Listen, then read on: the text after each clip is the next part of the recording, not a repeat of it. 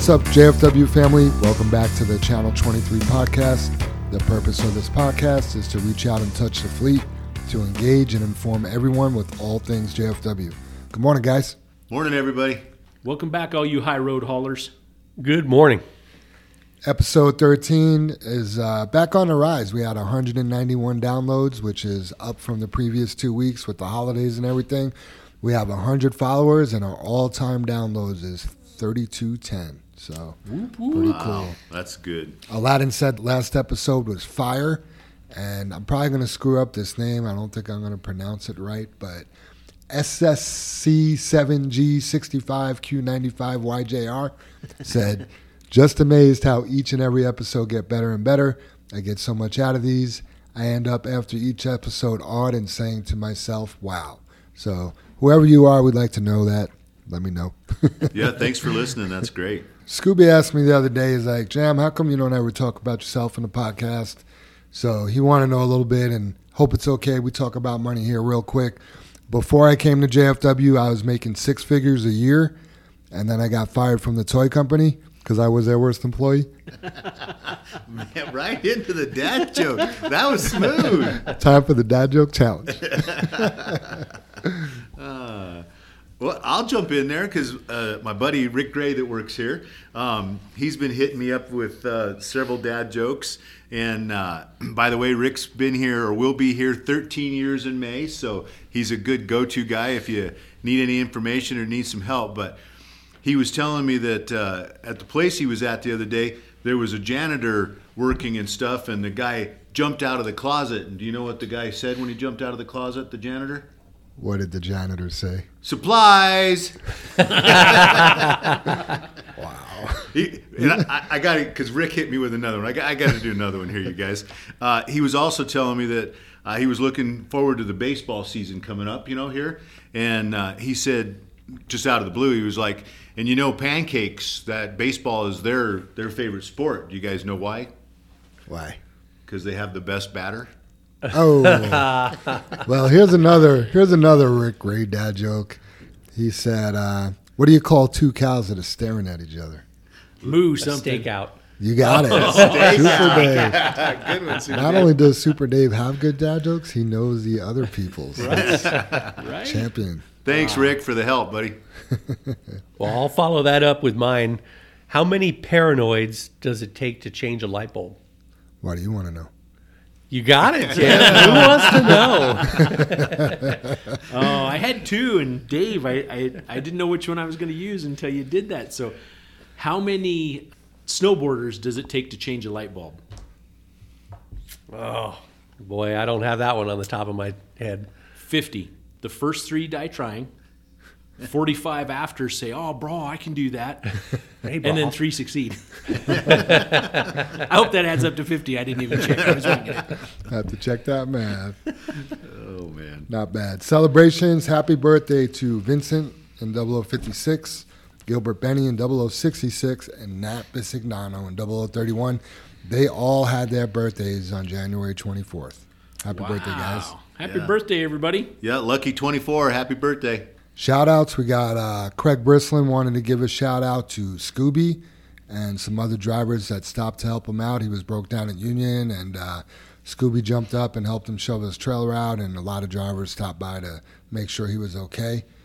Shout out to Andrew Fettner. Andrew Fettner's safety score has been improving on Samsura.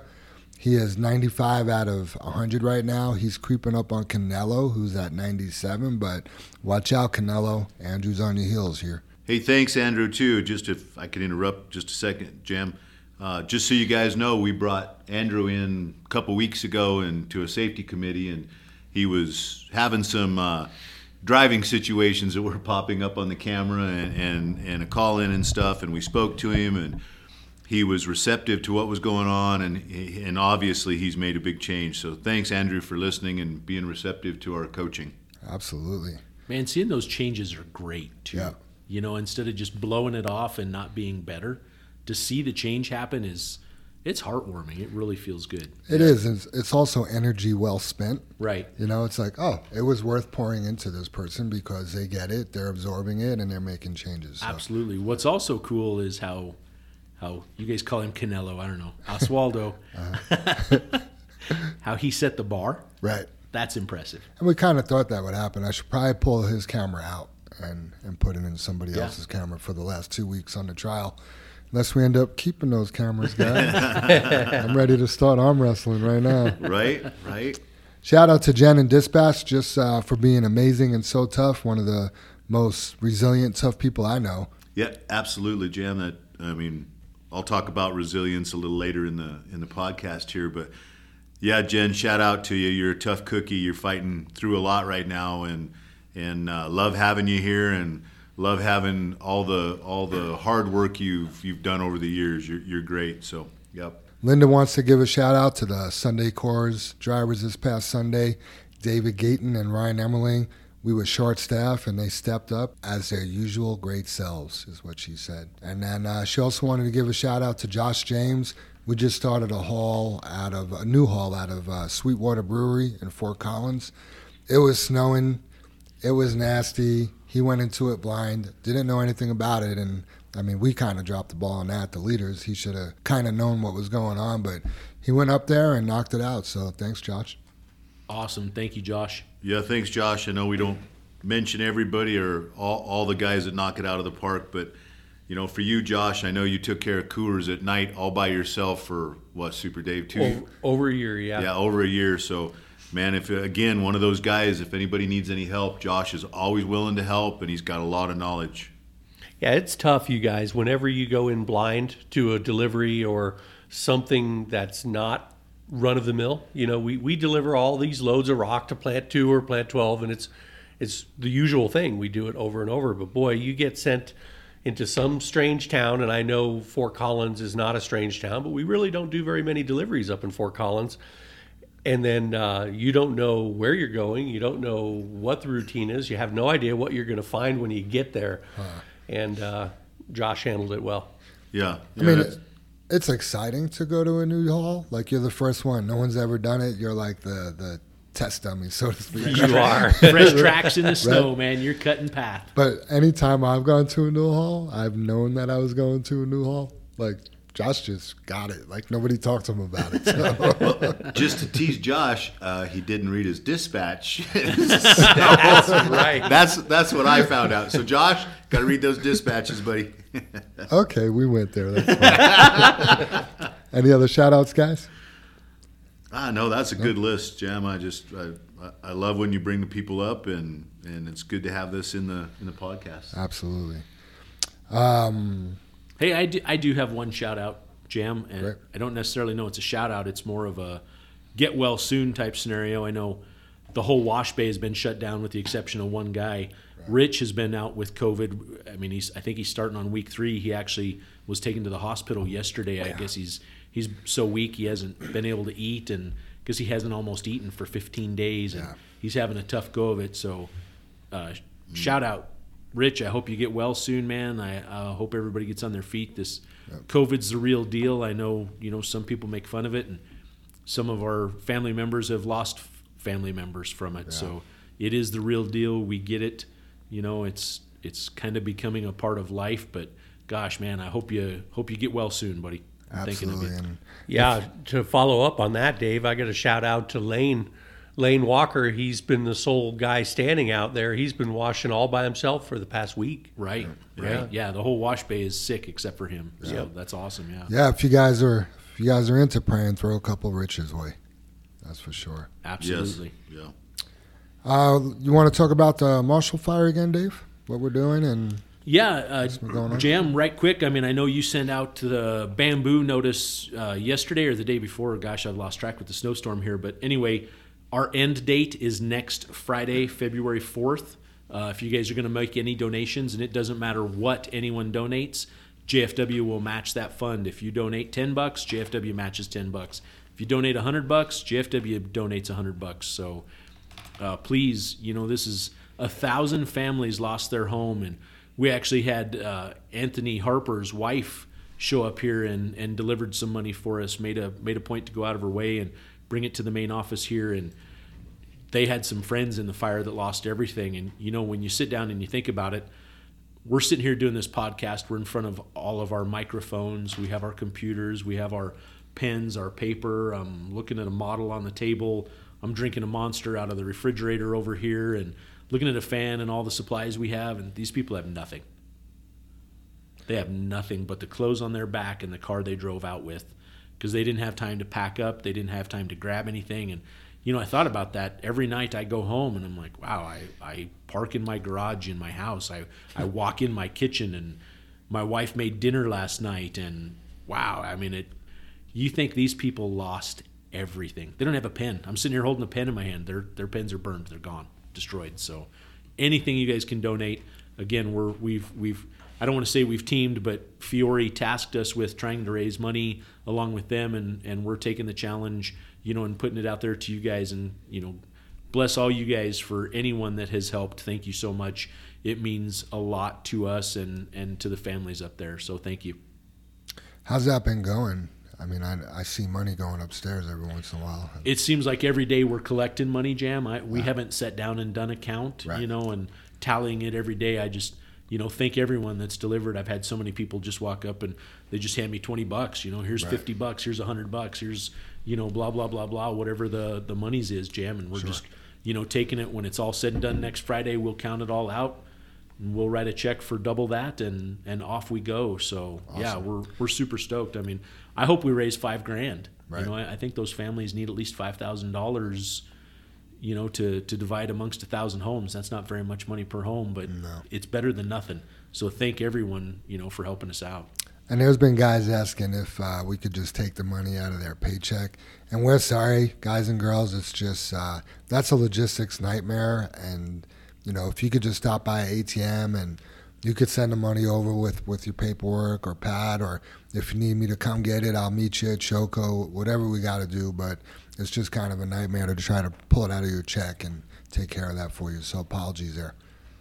Yeah, and if you guys didn't catch it, like Dave was saying, February 4th, it's going to come to an end, which is next Friday. Yeah, not this Friday, the next one. Yep. Yep, and we'll like Dave said, count it all up and see where we're at, and we'll match it. Family birthdays. We did send out another bamboo announcement yesterday. We want to celebrate your family's birthdays and your anniversary. We talked about that when Paco was on the podcast.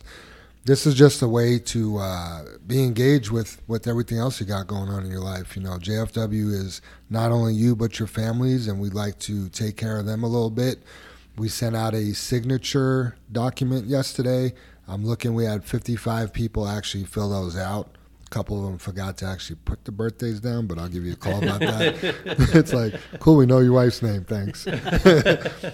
So yeah, if you could, the rest of you guys fill it out. But it's like anything else. We went to, I should have put a bigger explanation on the actual document. I sent the bamboo out, then I sent a separate document, and I could see like people are looking at it and not signing it, and that's my fault. I should have put a little bit of explanation on the document itself. So we did do that for the new hire packet though, so guys know what they're signing when they start working here. Awesome. Yeah, and that's you know, something we all discussed about in our steering committee, you guys, that we keep trying to be different, do more and more. And I have the creed sitting in front of me this morning, and you know, part of celebrating your family's birthdays is because, you know, together we are the JFW family. That's the last one on the list here, and you know, the third one down here is we joyfully create honest value for those we serve. And your families all serve us also, because they're taking care of each other, they're taking care of you. They might be getting you up in the morning. Your wife or significant other might be fixing your lunch, and it's just another part of our extended family that we need to serve. And we'd like to celebrate your family's birthdays with you.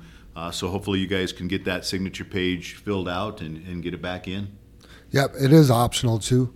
Yep. There are people that are just going to be like, you know what, I don't want you involved with my family, or I don't want them involved with you, and that's fine. Yeah. It's not a requirement. You're not in trouble if you don't do it, but it would be nice to be able to do it. I'm sure your loved ones would appreciate it. So, Brother Dave, you want to talk about the 401k a little bit? I know you've been crunching some numbers. Not the free money. Free money. Yeah. No, I would love to. I mean, 401k near and dear to my heart. And I guess this is something, you know, it's so important, Jam, and we've talked about this before, that this is the long game, right? I mean, your retirement, no one sits here, none of us even at the table at our ages, and I'm not saying we're old men, but we're certainly not in our 20s. All of us sitting here at the table are thinking about our retirement. Have we planned for our retirement? Are we thinking of our retirement? You know, and I guess JFW has a 401k program that I've talked to so many people about, and, you know, everybody kind of jokes because I make such a big deal. We're giving you free money. All you have to do is work here, and you donate, and we match it. It's free. No taxes come out of it. You didn't pay anything for it. It is your money for free. We match 2% of what you put in, right? So if you take 401k 101 is what I call it, right? This is the educational side of a 401k.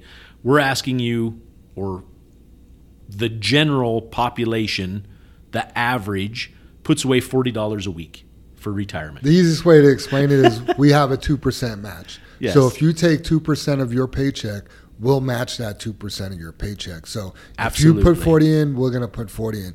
Now, if you put 1% in, we don't match the 1%. If you put 5% in, we're still going to match 2%. Correct. You got to contribute a Correct. minimum of 2%. If you contribute 2%, we match it. But you can contribute more. There's guys putting 10, 12% of their paychecks. It's amazing. Which is amazing. So I've ran numbers on what your minimum to put in is, which is $40 a week.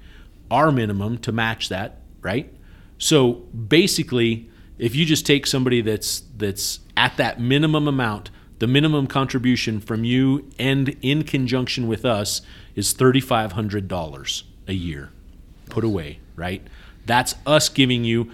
It's roughly $1,500 a year is what JFW contributes. And these are averages, you guys. The more you make, the more is contributed for free money from JFW. I mean, we have, if you make $100,000 here, obviously that 2% is higher. If you only make $60,000 here, that 2% is less, right? So anyway, I kind of base this on a $70,000 a year income. So your 3% that you put in, our 2% match, minimum is a $3,500 a year contribution. If you start that at age 25 and do that every year repeatedly for 40 years, and I know you just sat there and said, holy crap, 40 years? Simple math, you guys. All of us have been working by age 25. Even if you went to college and you're getting your doctorate, you're working at age 25. We're almost all going to work to the age of 65. I mean, I know there's a lot of people that retire early at 62. You can draw your unemployment and blah, blah, blah, blah. But I just did simple math. I mean, from age 25 to 65, that's 40 years. Well, in that 40 years' time, if you stayed working here, JFW would have given you over $105,456 for free. Wow. In that 40 years time, $105,000 free money. There's no taxes in that. There's no nothing. So 40 years, you got $100,000 for free. Yeah, you can look at that and go, "Holy cow, that's $105,000 for free." But you've put in $158,000, right? It's made a ton of interest. Historically, the lifetime of 401ks since they've been inception averages anywhere from 3 to 8% on average per year. So you take their averages of what that 401k has made, and in that 40 years, you've got a combined amount of $843,000, all generated from working here at JFW. You've put in the minimum, and we've put in the minimum. You've worked here 40 years, and you're just shy of $1 million. These are minimum amounts. It doesn't take much. You know, you could probably put in $60 a week and hit that $1 million mark pretty easy. Right. So at age 65, if you just use the minimum numbers that I'm talking about, you've got $843,000 to live on in conjunction with your Social Security that you'd draw. So if you take that and say you're going to live another 20 years out to age 85, and I just picked a number. You know what I mean? I don't know. Some people die before 85. Some people die after 85. So I think 85 is a good solid number. If I hit 85, I'm going to be pretty happy, right? I'm good with 85. Yeah. So you can take a payout of $74,000 for the next 20 years. That 401k would pay you out for 20 more years from age 65 to 85, $74,000 a year. So, I mean, guys, gals, $40 a week is cheap. We're going to match that. You're going to create some massive amounts of money. And it all doubles over time. I mean, once you're in it 10 years, 12 years, 15 years, those numbers start amassing. And it's incredible once they start getting bigger, and then they get bigger, and then they get bigger. I mean, the numbers, it takes you a while to hit that 100,000 mark in savings. And then once you've hit that 100,000 mark, it starts going up by tens and 15s of thousands of dollars per year. So it gets astronomical pretty fast. And I just can't emphasize it enough. Our goal here is the end game. We want a job that a young person can come to work at, have their career here, and have $1 million to retire on in 35 years, right? Maybe not 40 if you contribute a little more. We match that. The more you contribute, right? So it's a win-win. Be part of this. When I say it's free money, it is truly free money. We're giving it to you for free. And I guess those are the things. We want the type of people to work here that look at that end game. If you're just stuck, you need to make $100 more next week somewhere else, you're not looking at the end game. I guarantee you're not a person who's putting away $40 a week for your retirement. And when you hit retirement age or something happens that you can't work, you have no net to save you. So, yeah, be part of our 401k, you guys. Not many places can say in a 40-year term they're going to get $105,000 for free from their employer throughout that time. So, anyway, that's my 401k gig. I kind of massacred it at the beginning, but it's all facts. Yeah, no doubt. You pulled it off.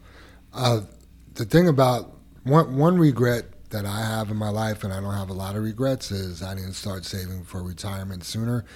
And I feel that's the same for a lot of people in the workforce today. Oh, totally.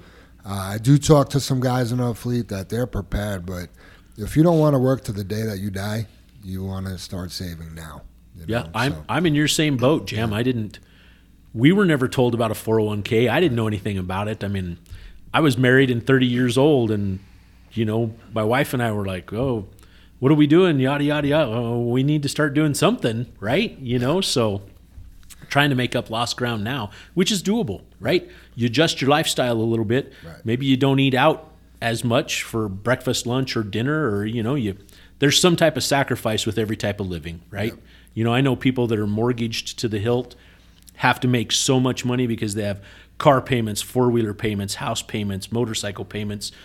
But they're like, if I die next week, I lived exactly how I wanted to live. Right. And there's other people that forego everything because they want to have $2.5 million in the bank.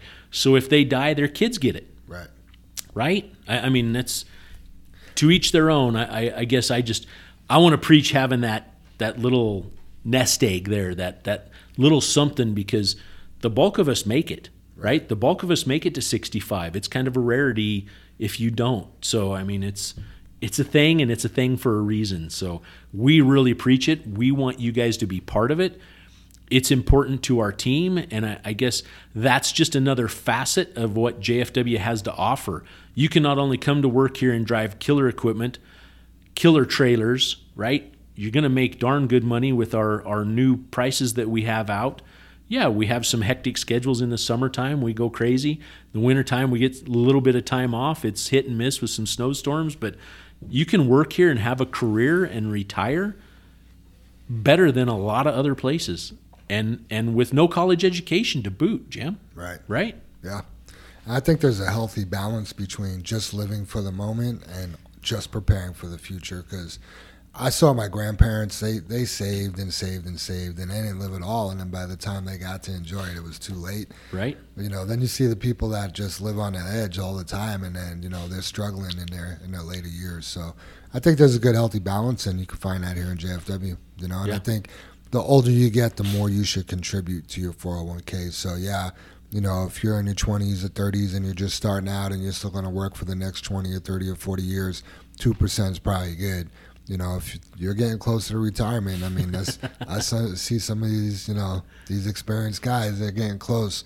They're putting 10, 12, 13, 14% in their 401k, and that's their mission at this point. Yeah. One of the things, though, Jam, is if you just put the minimum in and start young, Right. you don't need to take those big hits Right. in the end, right? I mean, there's always other ways to do it. I think it's great they're doing something, but if you can start at 21, 22, 25, wherever you can start. And once you're used to it, I mean, after 1 year, you don't even think about it. Right. Your check just comes and that money was withdrawn. We matched it, and off you go. You know what I mean? Yeah, great point. Free money. Great point. I don't know that I thought about that. Like, oh, you're putting 10% in. Great. Oh, I see why. Yeah. And, let's face it, stocks go up and down. Right. This is based off of the stock market. But traditionally, its entire life that it's ever been had, the stock market gains monies. It has highs and it has lows. Right. So that's the reason they say you have to ride it out, right? So what's kind of scary is if you're putting it all in at the end and there's a rough couple years in the stock market, you get a little panicky, right? Because you don't have those reserves. But yeah, sure. lots of ways to do it. But man, start early, stay focused. And I guess that along with our PTO, and those are the things we offer. And, I don't think we drill it out there. I know in individual conversations, I make the point, are you in our 401k? Do you realize that's free money? No taxes out of that. Right. Free money. And also, guys, and I know it's probably hard to do because you see that money sitting there, and Dave's telling you it's for your future. Jam's telling you that, he wishes he would have saved earlier, but try not to borrow against it, you guys. Right. That's your future. Any financial guru will tell you, don't borrow against your 401k. Keep that safe and keep it building money in the stock market. So just my little tip. And then one other thing I like to joke with everybody about on that 401k, and just because I'm a little bit of a health nut, I try to take care of myself. All you smokers out there, take your cigarette money and dump it into that 401k. You'll be a little healthier and a lot more richer. That's a great idea. Hey, so Dave, did you have anything to add there? Nope. Okay. So yesterday we got pulled over in Utah for just a roadside inspection. State trooper followed a few of our trucks and picked one out of the pack, and I don't think anybody was really doing anything wrong or following too close. Why did he get stopped, Jim? The trooper told him because his windshield was cracked. But how could he tell, going down the highway? Maybe he's that good. I just know it'd be hard to look up and be like, oh, there's 3 intersetting cracks in that windshield. I'm going to pull him over. At 70 miles an hour. At 70 miles an hour. But it was clear as day that he had pretty dark window tint. Right. So that could be the actual reason. Who knows? Which any window tint on our side windows is illegal. Utah, you can't have any window tint, and I think Texas as well, right? So Colorado as well, Jam. Colorado as well. So. And any window tint is illegal not federal? on this. Yeah, I mean, I'm pretty sure it's federal. It's Yeah. part of the DOT regulations. Yeah. and we've had municipalities, we've had troopers, we've had whoever stop us every now and then and hit our guys here and say, that's illegal tint. So I'm just making it clear out there. That back window can have tint, but no other windows on that truck can have tint. Not on the front, not on the sides, because it is illegal. It just, what enforcement officer are you going to run into that day that decides to enforce it? Is it going to be City of Aurora? Is it going to be Colorado State Patrol? Is it going to be Utah? And those are easy things to pick on. It's the easy pickings. I was going to call it cherry picking. Yeah, totally. Totally. We'll get to the catwalk later with Super Day, but yeah, it's just there's the easy target right there. Absolutely. Right? I've got to throw this out there really quick. I interviewed a guy the other day who said, your trucks are always so clean and they're always beautiful, and man, they all have window tint on them. I love window tint and they look so cool. So that was attractive to him, and I said to him, I was like, well, listen, we put that on the drivers. It's your responsibility. If you choose to have window tint, you pay the ticket, and it's your baby, pretty much, Yeah, on our CSA score, they call that glazing. Right. It's not window tint. It doesn't label it out like that. They make it sound like it's some type of drug or something. Oh, we're glazing. JFW is glazing, right? Yeah. No, that's window tint, and I don't know. And that's a bummer of it because we want guys to be able to put that little personal touch on their truck. And, it is definitely nice in the summertime not to be burning up in the truck from the sun. Yeah. And some of the guys do take it a little bit far, and it's not safe for backing or driving really. But Yeah. In any event, we had a guy get pulled over yesterday in Utah. I would say it could have went a little bit better. So this is the first time that we've been pulled over with the running ELD logs that I'm aware of, right? I don't think we've ever been pulled over with that before. And there was a little bit of confusion about hours of service because typically we're running the short haul exemption in town where you're allowed to work a 14-hour day, and that's combined driving, working, loading, unloading. You don't have to run a logbook. We just run a local timesheet. Well, when you go out of town, you run the ELD. So the trooper was confused because, first of all, the driver did do a good job. He called me and said, "Hey, I'm trying to transfer this to the web services for the trooper to see it. It's not going through." So I had to make an adjustment. I had to add in our DOT number, which was in every single truck but the one that got pulled over.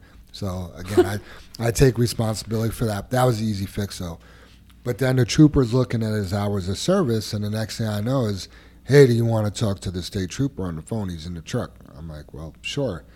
And there was just confusion because he could see that the truck had moved the day before, but our driver wasn't assigned to the truck. Well, our driver was on a short haul exemption. He doesn't need to be logged into the ELD.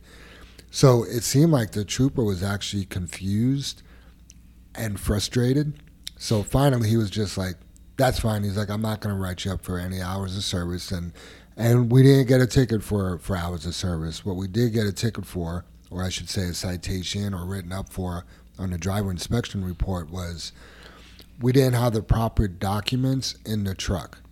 And now those documents, I could pull it up on my phone right now. Give me a second. One of them is the ELD driver's manual. One of them was, the trooper called it a cheat sheet, but it is actually a data diagnosis and malfunctions guide. So if something happens to the LD, this is how you fix it.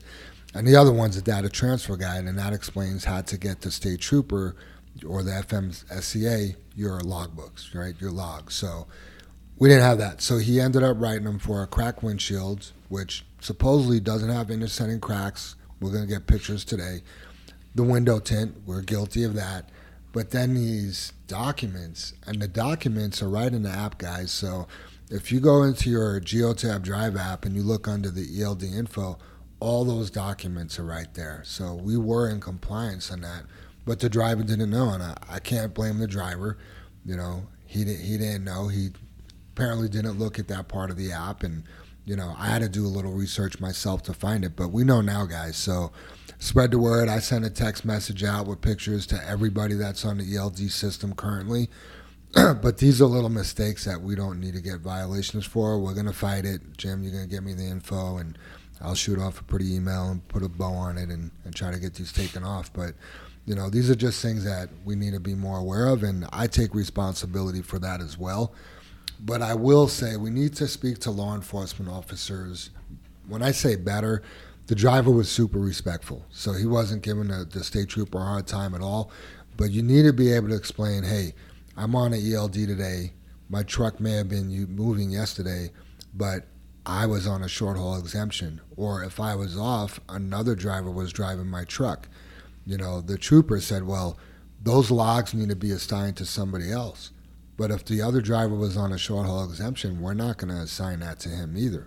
So there was a little bit of confusion, and I honestly believe, I don't know, I feel like the guy got frustrated and just gave up on the logbook part of it. So do we kind of lucked out, Jam, basically? And I mean, listening to you, Jam, when, like you said, and it was Mike that got pulled over, in the respect part, but we're after you guys, along with us learning, is you guys being educating yourself on what's going on, and we'll keep talking about this, but think about when you get pulled over, if you're a guy running out of town, what are you going to expect to happen? What do you think the trooper, the cop, whatever, is going to ask you? Be prepared. Mike, for example, like Jam said, we're not blaming you guys. Jesse, Troy, Potter, you guys, that's a group of guys I can just think of quick running out of town. think of a stop, a roadside stop. You're going to get pulled over. What's he going to ask you? Well, yeah, he's going to ask you about the ELD. Do you know enough about it? Do you know where those are in your app? And which we didn't either. We're all learning together. It's brand new at the first of the year. Be prepared for those questions. What did I do yesterday? Hey, I ran in town. I know when I'm doing my Bamboo app, it's a short haul exemption. That's what I clicked. Be able to show the officer, this is what I did yesterday. I loaded, this is when I started my log. Be prepared to expect what the question is. And before we started the podcast here, we talked about that a little bit, so I don't get too far off, you guys, you tear off a mud flap. What are you expected to do, and what is a company we're expected to do? What's the next step? We preach that all the time. What's the next step? What am I expected to do, or what do I expect to do? I'm stuck in the snow. What do I expect to do? I'm the load's froze. It's cold. It's 2 degrees. What am I expected to do? What do I expect of myself? Yeah, absolutely. And if you get pulled over, don't feel like you're wrong. We're allowed to be right. Just because he's a state trooper doesn't make him right. I know if I got pulled over, I don't know if this would work, but if the guy said something about my windshield, I would show him that the cracks are not intersecting. I would know what that law is. If they were intersecting, and I really don't know if this would help, I would see if the trooper knows that there's a windshield shortage. See if he knows that windshield companies can't get resin right now. Hey, I get it. I am in violation, but can you give me a break? You can't even go buy hamburgers at Walmart right now. So, I don't know. I would try to schmooze them a little bit and present facts and just try to make them know that you're aware and you're educated and you know what you're doing, because you may actually know more about your job than the trooper knows. Yeah, the right word there that you used, Jam, I was waiting for you to finish, but educated. You need to be educated enough to educate the trooper. Yes. We've talked about windshields here several times, probably not on the podcast, but I think we've actually sent out a Bamboo. There is a national shortage of windshields. I hope everyone knows that, and it's mainly due to the resin. So we can't even get windshields right now. Anytime our shop can get them, they scrounge every one available. So we're trying to cover the worst windshields there are, but you can have 3 cracks as long as they're not intersecting. Did we explain that to the trooper? Because if everyone understands what that trooper deals with every day, every person he stops goes, oh, I don't know. Right. Oh, I don't know. Right. Or he lies to them. When you're educated and professional and you know what the rules and regulations are and you politely explain it to them, they're usually pretty wowed, because the majority of their stops that day, that week, or that month is I don't know. This is my first time using it. I'm not sure. What should I do? How's it supposed to be? Right? Well, instead of asking him the questions, that's Jim's point. We should know that. You should know that. Educate yourself. It's like a pre-trip inspection, right? You should know how many 30 seconds that tire should be allowed to have on it. If he looks at it and says that tire's out of service, you go, why? And he says, well, it's bald. There's no tread on it. You can look at him and go, well, there's more than 2 30 seconds on every tire on this truck, except for the steer tires, and they have to have 4 30 seconds. And he would look at you like, wow, you know that? Right. You just educated him possibly, or her. So know those things. Be educated, because they want to deal with an intelligent person, not someone who's trying not to get out of something by pretending they don't know what the problem is, right? I mean, that's it in a nutshell. Don't pretend to not know what the issue is or the problem is. Either come off and own it and go, wow, I had no idea that. Thanks for enlightening me. But on these things, here's where we're at. I didn't know the one thing, but I know the rest. So those things help. But again, in a tone and in a politeness, a kindness that you're explaining to him, or her, that we don't upset that state patrolman. Yeah, I'm just kind of thinking back to the conversation I had with the driver, and I do recall the driver telling me I gave him as little information as possible.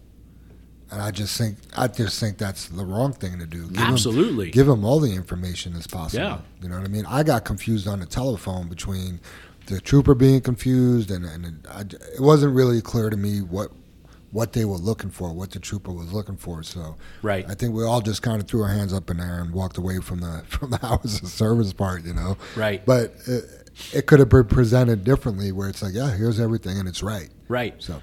And the great thing is now we know, Jim. Oh, yeah. If we're stopped, if you've reached out and texted all of the guys that are out of town, the people that are listening to our podcast, Yep. I mean, man, it's right there on your phone. You need to know that cheat sheet. You've got it right there in GeoTab on the phone. Yep. If you need to know the instructions, they're right there on the phone. Yeah. I do know one of the big things is you, by law, have to be able to transfer that log to whatever device. They are required to do that. Yes, but if you're in a zone, and this is something I learned yesterday, let's say you're in a place that doesn't have service. I'll pull the app up again because this is pretty cool. There is no pin. Sorry, guys. There's something called a compliance print. So it even says having trouble, ? Compliance print. And you hit that, and it'll give you the records where the cop could just look through your phone and see what you've done. It actually there you prints go. out. Actually prints out the logbook. I'm showing the guys now. So Yeah. that was a question I had. And speaking of the actual logs, you are required by law to have 8 blank paper logs in your truck in case your ELD fails. You're still able to run a logbook. That's something the driver did really well. He had 10 logbooks on him, or log sheets on him. So that was good. Speaking to that too, with the 8 logbooks, in case your log fails, your electronic log fails, you have to have the verbiage to go, my phone broke, I dropped it, this Right. is my electronic logbook, I just switched to my paper logs, I Right. carry 8 of them in the truck because I'm required to.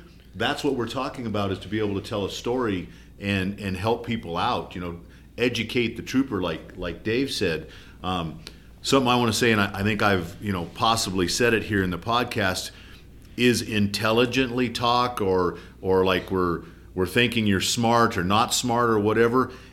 It also shows the trooper when you're talking to them or trying to help or tell them about the 4:30 seconds or the 2:30 seconds, is a passion about your job and pride in what you do. And I just want to quickly bring him up. Jesse just last week got pulled into the port, and they said he was overweight. And Jesse's like, you guys, I'm not, and I think he was respectful. I know Jesse, and he basically argued, but he argued, and here's the word, intelligently, but he argued articulately or passionately. Right. And he said to the guy at the port, here's my axles, here's my gross, this is what I have. Is there any way you'll let me reweigh? And I think that happened. And Jesse reweighed, and he weighed a little bit different. And the trooper was like, thanks. This was a good stop. This was great. And he got out of it. And then, one more thing, not to interrupt, Dave and Jam, but quickly the stop started, whether the windshield was cracked or not, because I doubt he could see the cracks, is the stop or the inspection started because we had illegal tint. Right.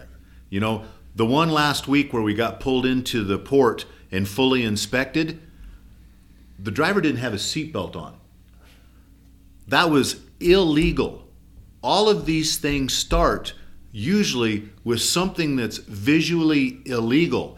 And I know Super Dave's going to talk about like the hoses rubbing on the deck plate, but we convict ourselves with how we handle our vehicles, our business, our jobs, and I wanted to throw that out, that it all started with us doing something illegal that everybody knows we shouldn't be doing. So, Yep. Yeah, if I didn't rob your thunder, you guys. No, this is a discussion. Absolutely, Everyone's yeah. allowed to talk. I just want to throw out there, when we're talking about being educated about your job, I don't think the show's on TV anymore, but everybody's used to watch Cops. Oh, yeah. Right? Bad boys, right? Don't you love when they like bust somebody and they look at them, they've got them handcuffed and they're leaned up against the trunk or the hood of the car or whatever, and they're like, do you have anything in your pockets? And they're like, no, I don't have anything. Do you have any weapons? No, I don't have any weapons. And they reach in their pocket and they like, I don't know, I'm making it up, pull out a knife. Is this your knife? No, I don't know whose knife that is. Well, they're in the pants you're wearing. I saw one time years ago. He reached in, do you have any drugs on you? No, I don't have any drugs. pulls out this, I don't know, dime bag of Coke. I don't even know if that's a thing, right? Anyway, he says, are these your drugs? No, they're not my drugs. Well, how come they're in your pocket? Well, these aren't my pants. I'm like, are you serious? Come on. You know what I mean? So anyway, you guys can tell just by the dime bag of Coke how highly educated I am on drugs. But anyway, yeah, man, be educated. Wouldn't you rather tell that cop up front, yeah, hey, I got a bag of Coke in my pocket. You're going to find it. No, I wouldn't want to tell him that. Well, hopefully you're not in that situation, Jan. But I mean, I know, I got a ticket years ago. I'm talking, oh my God, 35 years ago. I crossed a double white line. I got off 2 1/4, and I was headed to Aurora Mall. When I got off to go east, I needed to make a left on whatever that frontage road is. So I shot across like 3 lanes of traffic. One of them was a double white line. Well, 2 cars in front of me did it. 2 cars behind me did it. I was in the middle of a pack of 5 cars. This cop was waiting for us to all make our left. He pulled all 5 of us over. And I'll never forget, I'm like, what am I getting pulled over for? I didn't even really realize, because I'd done the infraction and then sat there for a long time waiting for the light to change. I get pulled over, and the cop, he just makes his way from the last car up all 5 of us. And I remember hearing loud voices, and I look in the mirror, and the guy behind me is arguing with him. And the cop comes up to me, and I'm like, oh, this isn't going to go well. And he just wanted my information, and I'm like, hey, what did I do? Because I was so young at the time, I didn't even know. And he goes, hey, you crossed some double white lines back there. That's illegal. And I was like, oh, wow, I had no idea. I apologize. I didn't know that was a thing. And clearly, I got my driver's license. I should have known that was a thing, right? I was at fault. Like, I'm so sorry for doing that. I was so focused on making the left up here that it happened, right? Sorry, man. So, of course, he ticketed all 5 of us, but he took a minute and he wrote on the back of that ticket that I was apologetic for what I had done, and I was polite and thankful for his services. And when I went to court on it, that judge read that, and he dropped it to like a 1-point defective vehicle. Well, the guy that was with me in court the same day that got the ticket that was arguing with the cop, he got a 4-point ticket because he was ignorant and argued with the cop, right? And was demeaning and whatnot. So, there you go. You can do something wrong. You can, I was ignorant, right?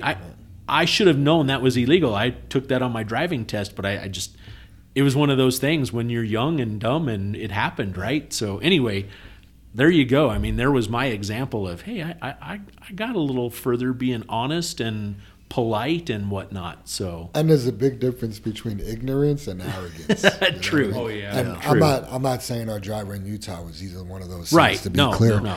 But yeah, the more respectful you are and the more knowledgeable you are, the better. I mean, we go through it here. When we got to talk to a driver about something that happened, when the driver's kind of like, I don't know, like, why'd you back into the bin? What bin? Like, that's not gonna do him very good. I've been listening to everything and being quiet, but I've had my share over the years of meet and greets with police officers and whatnot. And I'll tell you, they're so used to it of getting confrontational, being confronted with anger and ignorance. And lied to. Well, absolutely. That's not my Coke. You greet that guy with positive energy and knowledge and be well spoken, and man, that just goes a long way. You could, learn something. Maybe he could learn something. Like you said a little bit ago, Jim. We know we have knowledge here. Let's express that to the cop, and maybe impress upon him like, oh, okay, this guy does know a little bit about what he's doing. And we should be anyway, subject matter experts. We're professional drivers. Yeah. Let's learn everything we can and use it in our, in our benefit. So fancy, Dave. Subject matter experts. Yeah, that's awesome, Dave. That's like some CSI stuff. One of my favorite stories about that, Super Dave, because when you were telling earlier, Dave, about the cop pulling you over and them, being lied to and all that kind of stuff, and Dave, your meet and greets. I don't know if you guys know it, and I want to tell him thank you, but John Borquez that fills in here, you guys, once in a while, he started his career with us probably 30 years ago driving as a driver, and he spent his career as a Aurora police officer. I believe 25 years is what he made, and then retired. And so, John, thank you for your service, man, being a frontliner, the whole bit. I know you personally and went to high school with you, but I've always felt safe knowing you're out there. But I did a ride along with him years ago, and we pulled this car over just because the headlights weren't on, and John was just doing a safety thing. You guys have all seen cars in the middle of the night with no headlights on, right? Yep, blinking. Right. One eye. Yeah, one eye and all that kind of stuff. And John, hit the lights, and I can tell you now it was a woman we pulled over, which has nothing to do, man or woman or whatever.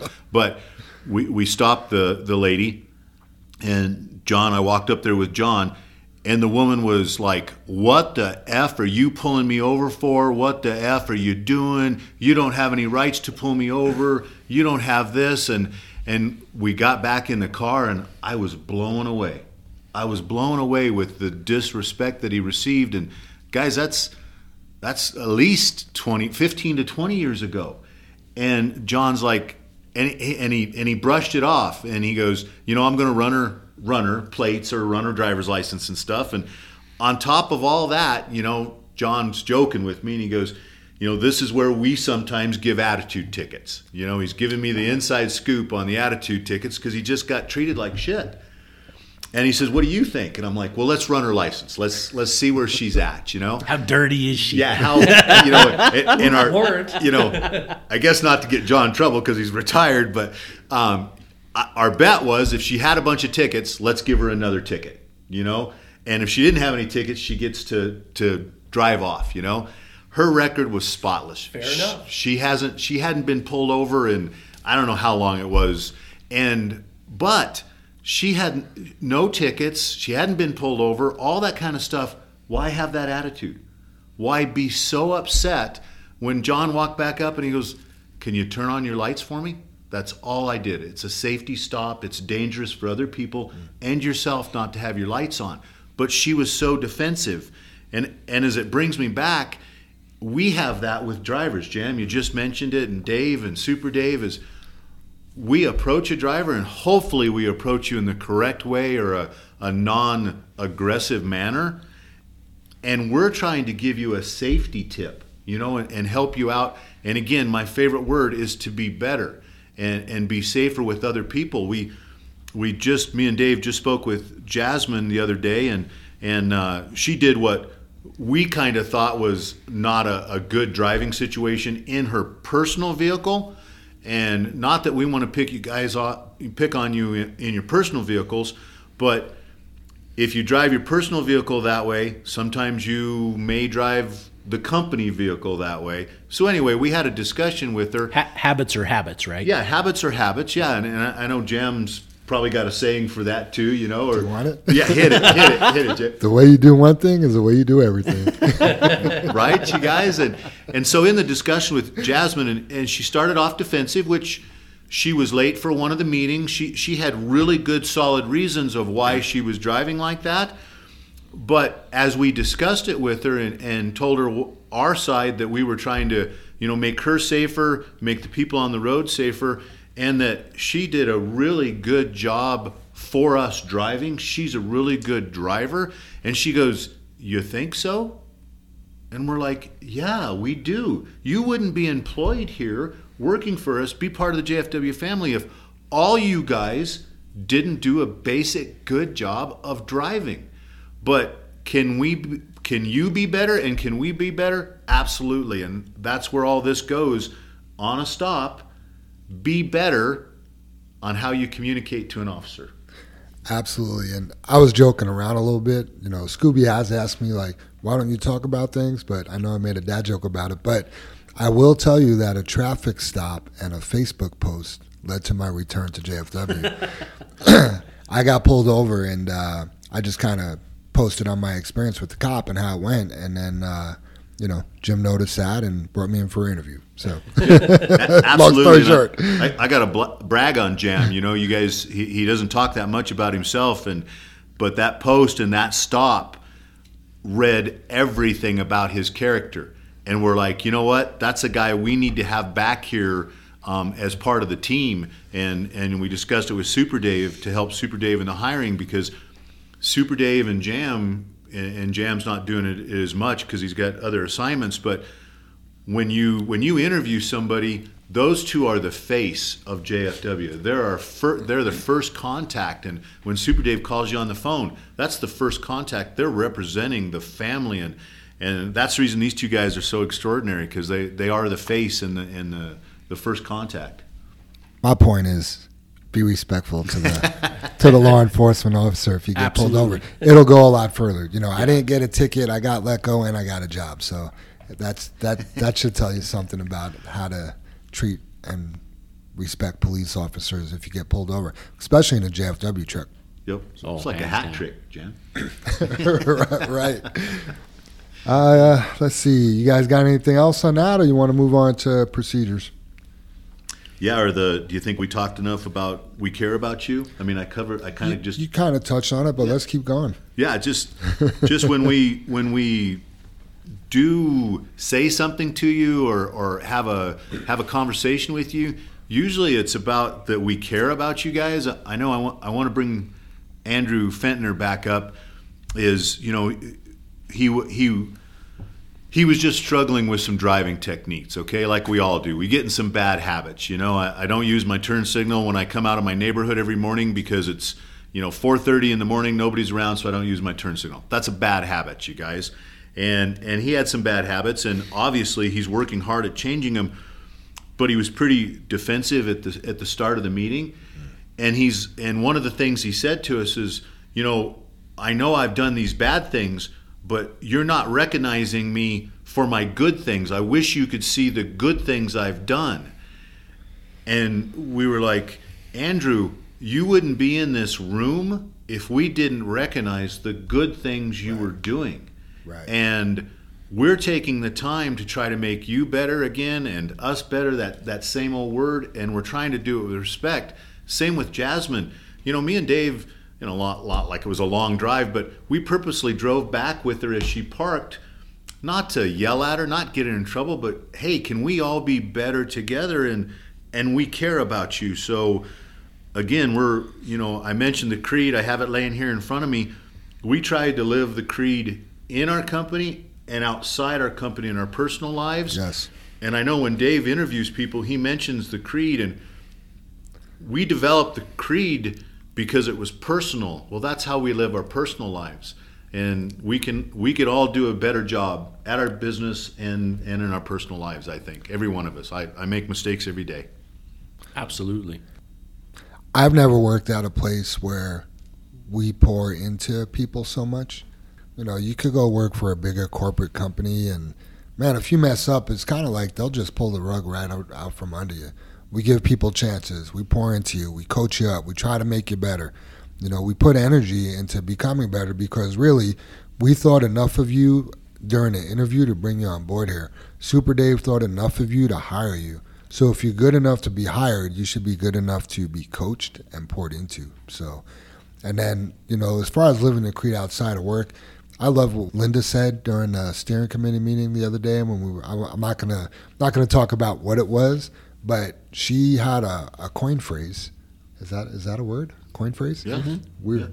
Yeah. No pun intended. She had a coin phrase, and she said, "I am the creed," and I really like that. Yeah. So you can't just be the creed at work. If you're gonna be the creed, that's gonna be in work and out of work. Absolutely. Yeah, she coined that phrase. Well put, Jim. Yeah. She coined the phrase. That's what I was trying to say. Yeah. There you go. Yeah, and that's in your. I mean, that's what we're talking about. Is everywhere. It's in the company vehicle and it's in your personal vehicle. Right. Jim and I, by coincidence, I don't want to say we've developed this habit, but it seems like we don't have a lot of time to just speak freely between the two of us about things that we need to discuss here at work. And when we carpool 3 days a week, we've wound up sitting here in the corner of our parking spot for like 15 or 20 minutes in the pickup, continuing to discuss work on just subject matter that we're discussing and some of our stuff with our parents as well, And anyway, where we park, you look straight up the street, and it's amazing, Jam, the people coming to work, how many of them sail the stop sign here at 53rd turning onto Newport. Right. And I'm talking sail it. Right. Like, I hit some brakes because I need to turn, not because there's a stop sign. It's a glance to the right, I'm making a left, and off I go. And, that when you're in such a hurry to get to work that you blow through a stop sign, if a cop were there, you'd clearly get a ticket.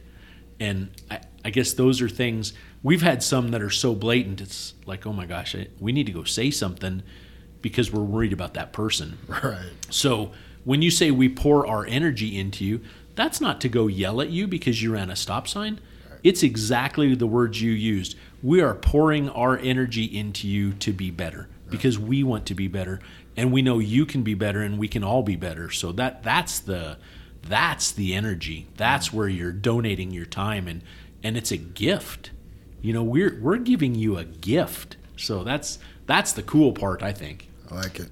Which can lead us into the procedures here, Jim, Yeah. with the like getting stuck in the snow. Yep. You know, we're going to pour ourselves into you on how to do it. Right. And I know you helped a driver out the other morning that was stuck in our own yard here, and we failed because we didn't educate him well enough on what that truck can do and how to do how not to do his job, but how that truck operates. You went out, drove the truck right out of where it was stuck, and he was thinking you had some kind of magic, like you had voodoo on the tires or something. I think he said, "Holy guacamole." So weird. Yeah. So, you know, one of you guys want to talk about that, Super Yeah. Dave, about, you know, being stuck in the snow? Sure, yeah. You know, I'm going to start off by saying getting stuck in the snow is very different from getting stuck in mud. If you're ever stuck in mud, your best plan of action is just to stop and get out. Chances are you're not going anywhere, no matter how hard you work at rocking back and forth, and you better just go find somebody that has a chain and pull you out, because otherwise you're going to tear something up. When you're stuck in the snow, there's a lot of things you can do. First, get all the material out from in front of your drive tires. In other words, if you have a bunch of snow piled up in front of the drives, dig it out with a shovel so you have less resistance. But also, just start by locking your differential in before you even start going. Lock your diff in. Start in a higher gear so you don't spin the tires. So start in second or third gear. Let that clutch out nice and slow and gently. The very worst thing you're going to do is to spin those tires, because if you spin the tires on the snow, you just create ice and you will never get traction on ice. So you never want to spin your tires. Let your clutch out gently. Start in second or third gear and never gun it. The minute you gun it and start spinning those tires 100 miles an hour, you will not get going because you've just created a sheet of ice underneath you. If you do try a few times over and over and you're not going anywhere, again, you're better off just stopping and regrouping, because you're going to tear something up. It's very easy to snap an axle or ruin a rear end by treating the truck poorly and using too much force. If all else fails, get your chains out and put some chains on, and then try it over again. When do I engage my power divider, Dave? Before you even start. So should my wheels be spinning when I engage my power divider? No, in fact, on the old trucks it says that on the dash, do not engage if wheel is spinning. I don't know if it still says that on the newer trucks, but no, you can't. That'll definitely tear something up. Right. What if I don't have a clutch? Good question. Same thing. You start out in a taller gear. And how do I do that?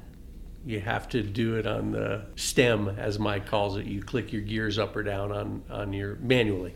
I can do that? I can do that on the automatics? Yeah, you know, you have to do that just when you get loaded at the sand pile. You need to go down to first gear before you start. Yeah, so just rewinding to the driver yesterday. He was a new driver in this truck. I think he's an experienced driver, 003. He was in a single axle, yes. Yeah, so, just to kind of go over that, you got your bomber switch, which will let their out of the rear airbag to put more pressure on that front drive. But, yeah, I jumped in the truck and, I just did exactly what Super Dave did. I started in a tall gear, and I just eased on that clutch so little, just like, I don't want this tire to spin at all. And it just pulled right out of where he was stuck at, and he thought it was some truck trickery for sure. So I was like, here, I back up to where he was. I was like, here, you try it. And he tried it at first and spun out a little bit. I was like, because I explained to him, you need less clutch. Spun out a little bit. I was like, you need even less clutch than that. And literally, I was watching his foot move so slowly because the door was open, so slowly on that clutch, and he just pulled out. He's like, wow, That's awesome. So, Yeah. Yeah. That's cool. So we're down to 9 of those trucks now. We only have 9 trucks left in the fleet that have clutches Right. and the single drives by coincidence, right? Bye, so Felicia. to do that in an automatic, I was kind of not razzing Dave, but I like to question that, get a little more information out there. Not to quiz Dave, because Super Dave knows. And it's kind of one of those things we've talked about, like when you teach someone to drive, you do so many things automatically, you don't really realize it. If you had to make a list, just to move a vehicle would probably be 30 items, and you do them automatically, you don't think about it. But to teach someone to do that is a different scenario. So to do that in a truck with an automatic and not spin a tire, what equals letting the clutch out slowly, you've taken the transmission, you've moved it from automatic mode to manual mode. You've upshifted the transmission. I don't know if all the trucks will go to 4th gear, but I know 3rd gear. If you can get 4th gear, get 4th gear. We have what's called urge to move when you let up on the brake pedal, right? So you've put the truck in manual mode. You've upshifted to the highest gear you can get, meaning 3rd or 4th gear. They're defaulted. They won't go past that. It'll beep at you if you keep trying it. And you've engaged your power divider. Now, if you just lift your foot real fast off the brake, that's the same as letting the clutch out fast. But if you kind of ease up on that brake pedal a little bit and ease up a little more, start to feel the truck to move, maybe even give it a tiny push in on that brake pedal, that is equal to letting that clutch out slowly. And that urge to move is taking place. It's trying to move that truck. So those are the same ways. You're doing the same thing as letting the clutch out by letting off of the brake slowly. You're in manual mode. You're in the highest gear you can click it into, and you can, generally do the same thing that Jam did in this driver's truck. So those are some of the new ways we need to approach the newer equipment with those items. Yeah, you're spot on, Dave. It's like the snowstorm yesterday, and it's just because we've spent all these years educating ourselves or learning about it, but it's the same with the power dividers. Some of the rock trailers headed over to the snow yard. I mentioned to him yesterday, you can lock the power divider in and leave it in. The computer will kick it out, and I think it's 30, 35, the computer kicks it out. Yeah, somewhere around there. It could even be 20 or 25, Jim. I really don't know. But I was telling the driver, when you leave here, throw the power divider in. It's not going to hurt anything. That gives you an extra tire spinning. It divides the power in case you'd slip, and when we talked about it yesterday, most of you guys go out and we turn up 53rd here, and you run right up to the light here at Quebec. And, me from years of experience and having our guys do it, Dave, when I was talking about the power divider, Brother Dave was like, hey, and also, go to the bottom of the hill here so you can easily get started out onto 56 because you're not facing uphill and probably the slick area. So, we have to think of so much, and you guys have to think of so much too when you're doing it. But, again, educate yourselves about your truck, your equipment, your airbags, dropping them, raising them, power dividers, all the stuff we talk about every day. Yeah, JR had just mentioned this morning, because it was so cold, all the trucks that are out running doing the snow removal, that hydraulic fluid is 9 degrees this morning. Oil, when it's thick, that viscosity is thick. It doesn't like to move. I mean, if you guys go stand outside for 30 minutes or 45 minutes, you're not going to move very fast. I guarantee it. You could sprint indoors. You're not going to go stand outside for an hour and move that fast. So keep in mind that oil is like that. You can't just engage the PTO or turn on the blower and just wind that truck up. It is not healthy on it. So I could probably move just as fast in the cold, but I'll probably blow something out or pull something. Or fall. Right. Same thing with the truck. Like, break a hose, yeah. You may do it, but you're going to break something. Yep. Yep. I hate it when that happens. Soup, what do you think about hoses dragging on catwalks? Well, I'll tell you one thing. When you go through a port of entry and they're looking at you through the window, that's one of the first things that they're looking at. Right. And they're going to pull you over and to ask you to park and come in if they see that. I can add 2 more things right quick before you get started on hoses on the deck plate there. We just got a ticket for tinted windows. They're looking for that. We just got a ticket for no seatbelt. They're looking for that, right? They're looking for the hoses dragging the deck plate. Jam's words were cherry pick. Yep. That's just cherry picking. Those are the easiest things to pick out. And we should be aware of them, right? This is our profession, right? Let's be professional at it. Let's be the pro at it. Yeah, and Super Dave, really, really push home we're talking about dragging the hose on the deck plate, okay? What safety thing is that? What does that cause? What is the patrolman looking at you and going, look at this, I'm going to say it, look at this idiot with the hoses on the deck plate, because what's going to happen, Dave? You got to drive that home. Sure. Well, ultimately, it could cause brake failure and death, right? Because that means your air hoses are rubbing on essentially a cheese grater, because those deck plates are sharp as, I've cut my hand on those before, and bled. But it's not even rubbing, and this is something that I learned through experience. But if you have the plastic airlines, one's red, the other one's blue, right? They could be completely in the air. However, when you turn too tightly, they will stretch out and perhaps bend your pogo stick down and rub on the deck plate, right? Well, anyway, if those airlines are even the slightest bit out of color, in other words, underneath that red color is white. That's white plastic. If you have any of that red or blue color missing, those airlines could be 6 inches off the deck plate, but as that officer looks at them and sees that they're discolored, he'll write you up for it. So I shouldn't just carry an extra mud flap on the deck plate and let the lines rub on it I was going to ask instead of about the that. deck plate? Is that still rubbing? It is still rubbing, right? It is. If you do have the rubber airlines that are not coiled and they're straight, you can easily turn those around and look and see the scuffing on them, right? It's a flat spot, right? It Dave, is on a the flat round? spot, Jim. You know? Yeah. And ultimately, that could lead to a loss of air pressure, and then your brakes won't work, and you won't find that out until you're going down a hill and you kill somebody.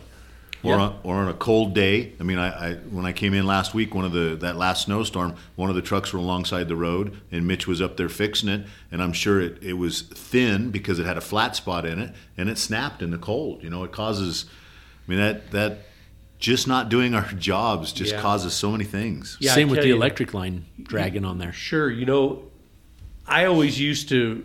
Okay, you're going down the highway. You're coming up on a port of entry, and I was always so worried about clearing that port. I would get nervous when I'd come up to the building and you have to pull on the scale. And I got to interrupt you, Super Dave. Why were you nervous? Why were you thinking about it? Why did that matter to you? I want everything to be right, So what I was gonna say was that I would pull over at an exit ramp or a point. We had manually adjusting brakes back then. Maybe I had just come down 2 mountain passes. I'd come over Vail. I'd come over, another mountain pass, and I was going to say Eisenhower, but either way, I would check my brake adjustments before I hit the port just to make sure they were all good, that I didn't have a slack adjuster screwing up. And I would check my hoses on the deck plate. I would check my tarp. I would check everything that I felt necessary. I'd walk the truck, make sure I didn't have an air leak that I wasn't aware of. And then I felt confident, okay, I'm going to cruise down there and just slide right through that port and everything's good. Yeah, you had your shit together, right? To put it bluntly. Well, and that's the thing too, the driver that went through the port without putting his seatbelt on, he claimed ignorance. Yeah. And that bothered me. Yeah, and it was. If you're talking about that, Dave, one of the other things with the driver, and I gotta pick on him a little bit. The inspection, I call them a periodic sticker, because you have to have your vehicle periodically inspected, which is once a year for safety for the DOT that JFW does. And what's the other name for the sticker, you guys? FWHA sticker. Yeah, the FWHA sticker. Well, guys, happen to be on a bulk trailer, so I'm going to hit all you bulkers. The valves, the gauges, everything is right where the sticker is at, and the sticker had the number blowing off of it, or we did miss inspecting it. But the bulker guys spend hours and hours blowing off and staring at that sticker. He got pulled into the port. The inspection started because of no seatbelt, and when the driver came in, he was kind of excited because in the inspection. And it was lucky because he had his seatbelt off that the inspector found out that the sticker was missing off the side of the trailer. And he was excited that that stop happened and we were able to find that. And I guess I find that just a little, offensive or whatever, or like you're not doing your job, because all you bulker drivers should have seen that sticker was missing or never been inspected. And again, we're back to that. We're doing something illegal and not doing our job. So it goes back to that, Dave. Safety and your hoses rubbing on the deck and all that stuff is, we can do so much better at our jobs, all of us. Yep. It's kind of like all the weight gauges we have in the trucks. We've spent, I would say roughly those gauges are about $350 each. We have 2 gauges in there. There's $700 per truck, right, for the gauges. And when I hear, well, I'm not sure where they're at or where they're supposed to be, you don't have to adjust those gauges on a daily basis. Right. Once they're calibrated, they last a long time. But as a guideline, check them, right? I mean, all the trucks at the West Yard, they should never, ever be out of adjustment, because if you're in question, pull on the scale JFW owns that's 150 yards from where you park. Right. If you're curious and you don't want to waste the time at the pit, and when I say waste time, it is literally 1 minute. You can check your axles. Pulling on any scale, at Morton especially, you can read that readout. You pull on, you know what your steers are, pull the rest of the way on, get your drives on, pull the rest of the way on, get your trailer on. Boom, you just figured out your axles. You just have all the math. Pull off, do the math, make sure your gauges agree with that, and you're calibrated, and it's done. And you know every load exactly what those axles weigh. Those gauges are spot on within 100 pounds on the digital gauges.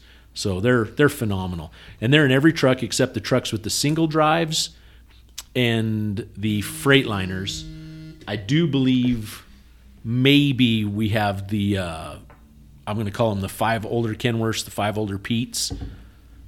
May not have them either, but the bulk of what we own has those digital gauges, and they're phenomenal. So when I hear a driver say, oh, they're not calibrated, I don't know where they're at, I don't know what they're supposed to be, oh my God, it goes through me, because we're back to do your job. Those are the guys that those gauges aren't working are the same ones that have their hoses dragging the deck plate. Right. Use the tools at your disposal. Absolutely. Be better. For your profession, be a professional. Right. Yeah, and like Super Dave, like you mentioned, how long did it take you to stop before the port and check your truck out? I mean, Yeah, it was a couple minutes, but it was peace of mind. Oh, yeah. And how long did it save you? If you got pulled in and something was Right. wrong, how long would it save you? I mean, it could have saved you a couple hours or even more. What if that you did have an air leak, or you had 2 Right. brakes out of adjustment? They would shut you down and you'd be stuck there. And what's my next? Here's my next question. That was my next question. So as you looked over the truck, and maybe it's something that happened on your last load, and you had an air leak, are you going through the port, Dave? No. So what are you doing? Yeah. What are you doing, Dave? Well, a good example is, what if you had a glad hand that just had come up and was leaking a little bit, and all you needed to do was pull it down and, Right. and get it back in place, or readjust the O-ring inside,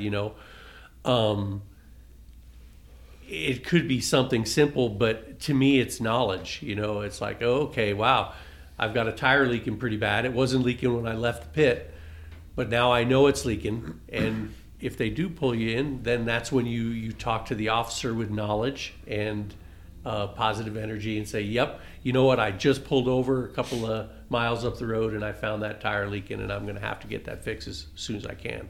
Sure. know. And the thing I think of is an airbag. I mean, I've been out Sure, there, and airbag, yeah. We're all fortunate enough here that our equipment's getting newer and newer, that we don't have older airbags that they take a beating with the pressures and the heat and all that kind of stuff. But you might get a pinhole or a top of a airbag leaking that just started to leak before you're at the port, and you won't clear through the port. And myself, I would be like, man, I missed that, or I got a bag leaking. I would get on the company radio and go, hey, and this is part of the word intelligent, but knowing enough about my truck was like, because Mike's going to ask you, Chris is going to ask you, me and Dave's going to ask you, Super Dave's going to ask you, whatever, of like, well, how bad's it leaking? And when you call in, you go, hey, I found an airbag leaking. I don't think I can go through the port. I'm going to go around the port. I also checked. I'm not losing enough air that I think I'm dangerous and I need to stop right now.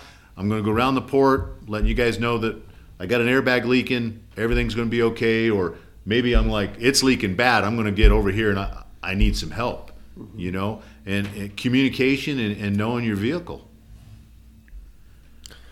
10-4. Well, it's time for my favorite part of the podcast, and that's questions from the audience, and we have none. So moving on to the High Road. Looks like we have a Holland. big audience in here today too. Yeah. Dan. Live audience is pretty quiet. But seriously, guys, if you do have questions, I really do love that when people are engaged and want to know things from you guys or us. So ask questions. Yeah, we love to try to answer. Yep. Soup, you want to hit us with the High Road Holland?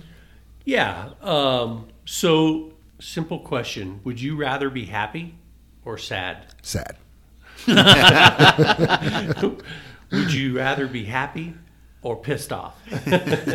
Right? It only takes one person to make you happy and change your life, and that one person is you. What the link between the way we choose to live our lives and the happiness we enjoy on a daily basis. There are choices we make every day that are completely unrelated to our happiness that affect the way we feel mentally and physically. Of course, some of those decisions have to be made out of necessity without regard for happiness, just out of practicality or necessity. Other decisions are best made with our happiness in mind, or maybe our loved ones' happiness in mind, which usually, if we have the choice to help someone we love be happy, it makes us happy. Best to develop habits or behaviors that produce happiness, defined as the emotional state of feeling joyful, satisfaction, contentment, and fulfillment. It can be said that we are our own worst enemies, making choices that make us miserable. So here are some tips that will help us steer yourself towards your emotional zen. Number 1, start letting little frustrations go as soon as they arrive. You can't let one bad moment ruin a bunch of good ones. Happiness starts on the inside. Control your thoughts and how you react. No one else can. Number 2, start focusing on what you can control. Never force anything. Give it your best shot and then let it be. Don't hold yourself down with the things you can't control. And start choosing differently. A big part of your life is a result of the little choices you make every day. If you don't like some part of your life, start thinking about the choices you made and change them for the better. Start dedicating time every day to meaningful activities. What you do and why you do it matters. Even if you only have 15 minutes a day to spare, make those 15 minutes meaningful. Start replacing your worries with positive actions. Most of the things we worry about didn't happen. Most of the things we've worked hard for did. The same is true for the happiest and most successful people you talk to. So keep dreaming and doing and stop worrying. Start running toward things, not away from them. The best way to move away from something negative is move toward something positive. Start doing what's right, even if it's not the easiest option. Just because you can doesn't mean you should, and it's less stressful and regretful way to live in the long run. Start comparing yourself to yourself and no one else. Forget what others have and where they are. You're not walking in their shoes, and you'll never comfortably walk in your own if you start comparing yourself to them. Start being more tolerant of those who see things differently. Remember, love and kindness begets love and kindness. The way we treat people we disagree with is the best evidence of what we really believe about ourselves. Start being grateful for the life that is yours. Gratitude is simply the awareness of what's good. Count your blessings, no matter how small, and start with the breath you're taking right now. In the quote today, a positive attitude is something everyone can work on and everyone can learn how to employ it, by Joan London. Nice. That's great, Dave. Good job, buddy. Yeah, that was a great High Road Holland. Yeah, I love those. Man, I don't know where the time went. I think this is a personal record in length of time for the podcast. We're almost at 126 minutes, so let's get some final thoughts going. Okay. I just, right quick, Jem, mine is, as we've talked through this stuff, is my word for the day is resilience, you guys. And just right quick, I looked that up, and psychologists define resilience as the process of adapting well in the face of adversity, trauma, tragedy, threats, or significant sources of stress, such as family relationships, problems, serious health problems, or workplace and financial stressors. As much as resilience involves bouncing back from these difficult experiences, it can also involve profound personal growth. And the resilience there, you guys, no matter what you go through, no matter what we face, no matter what we face together, when you learn more about your truck, when you learn more about your spouse or whatever, it's all going to give you profound personal growth. And that's kind of my final thought is I wish everybody profound personal growth. Nice. I can kind of tie into that, Jim, about my final thoughts were be better, and it was more on the trucking side. And I guess what I'm kind of getting at is what we touched upon, being better by completing your job, being professional. Wear that seatbelt everywhere you go. You're supposed to have that seatbelt on. It's the law. We've talked about it numerous times. We talked about it just on last week's podcast about the Colorado state laws. If you're in an accident that is not your fault and you're injured, you're liable for your own injuries. That other person that caused the accident and hurt you, they're not liable. They're not responsible. I know that sounds sucky, but that's how it is. So wear that seatbelt. Check those FWHA inspections. Know how your weight gauges work and keep them calibrated. I mean, I challenge everyone, every driver out there, I challenge you to know how those gauges work. Like Dave says, we've given you the tools. You have amazing equipment. And when I hear that, it just goes through me. So, man, hone your skills. Be better. It's a challenge. We can all do better. Stop at the stop signs. Personal car, big truck, doesn't matter. So, yeah, be better. That's my final thoughts. I get told that a lot when I'm looking over people's motor vehicle records. They make it a point to point out that 20-mile-an-hour speeding ticket didn't happen in a big truck. That was my personal car. I tell them it doesn't matter, dude. Right. But my final thoughts today they go back to when I was hauling fuel. I hauled fuel for a few years. And years before that, I knew a gentleman that hauled propane or compressed natural gas. And I said, man, doesn't that freak you out? And he goes, no, not at all. This truck is as safe as you are. And so I would always keep that in mind when I was hauling my fuel. And it's something that you can apply any day to any truck or anything you're doing, even if you're just driving your car. But maybe it's a blizzard outside, right? You are as safe as you are. Your truck, your vehicle, anything you're driving, it's as safe as you are. I guess we could talk for hours, you guys, but that's, saying that, Dave. Yeah, we have. You just saying that, though, reminds me of blowing the stop sign down here when you're coming to work. You're only as safe as you are. Yep. Right? Yep. I love that. Well, that's a wrap, everybody. Hope everyone has a good, safe day and a good rest of your week. See you, everybody. Thanks. Bye-bye.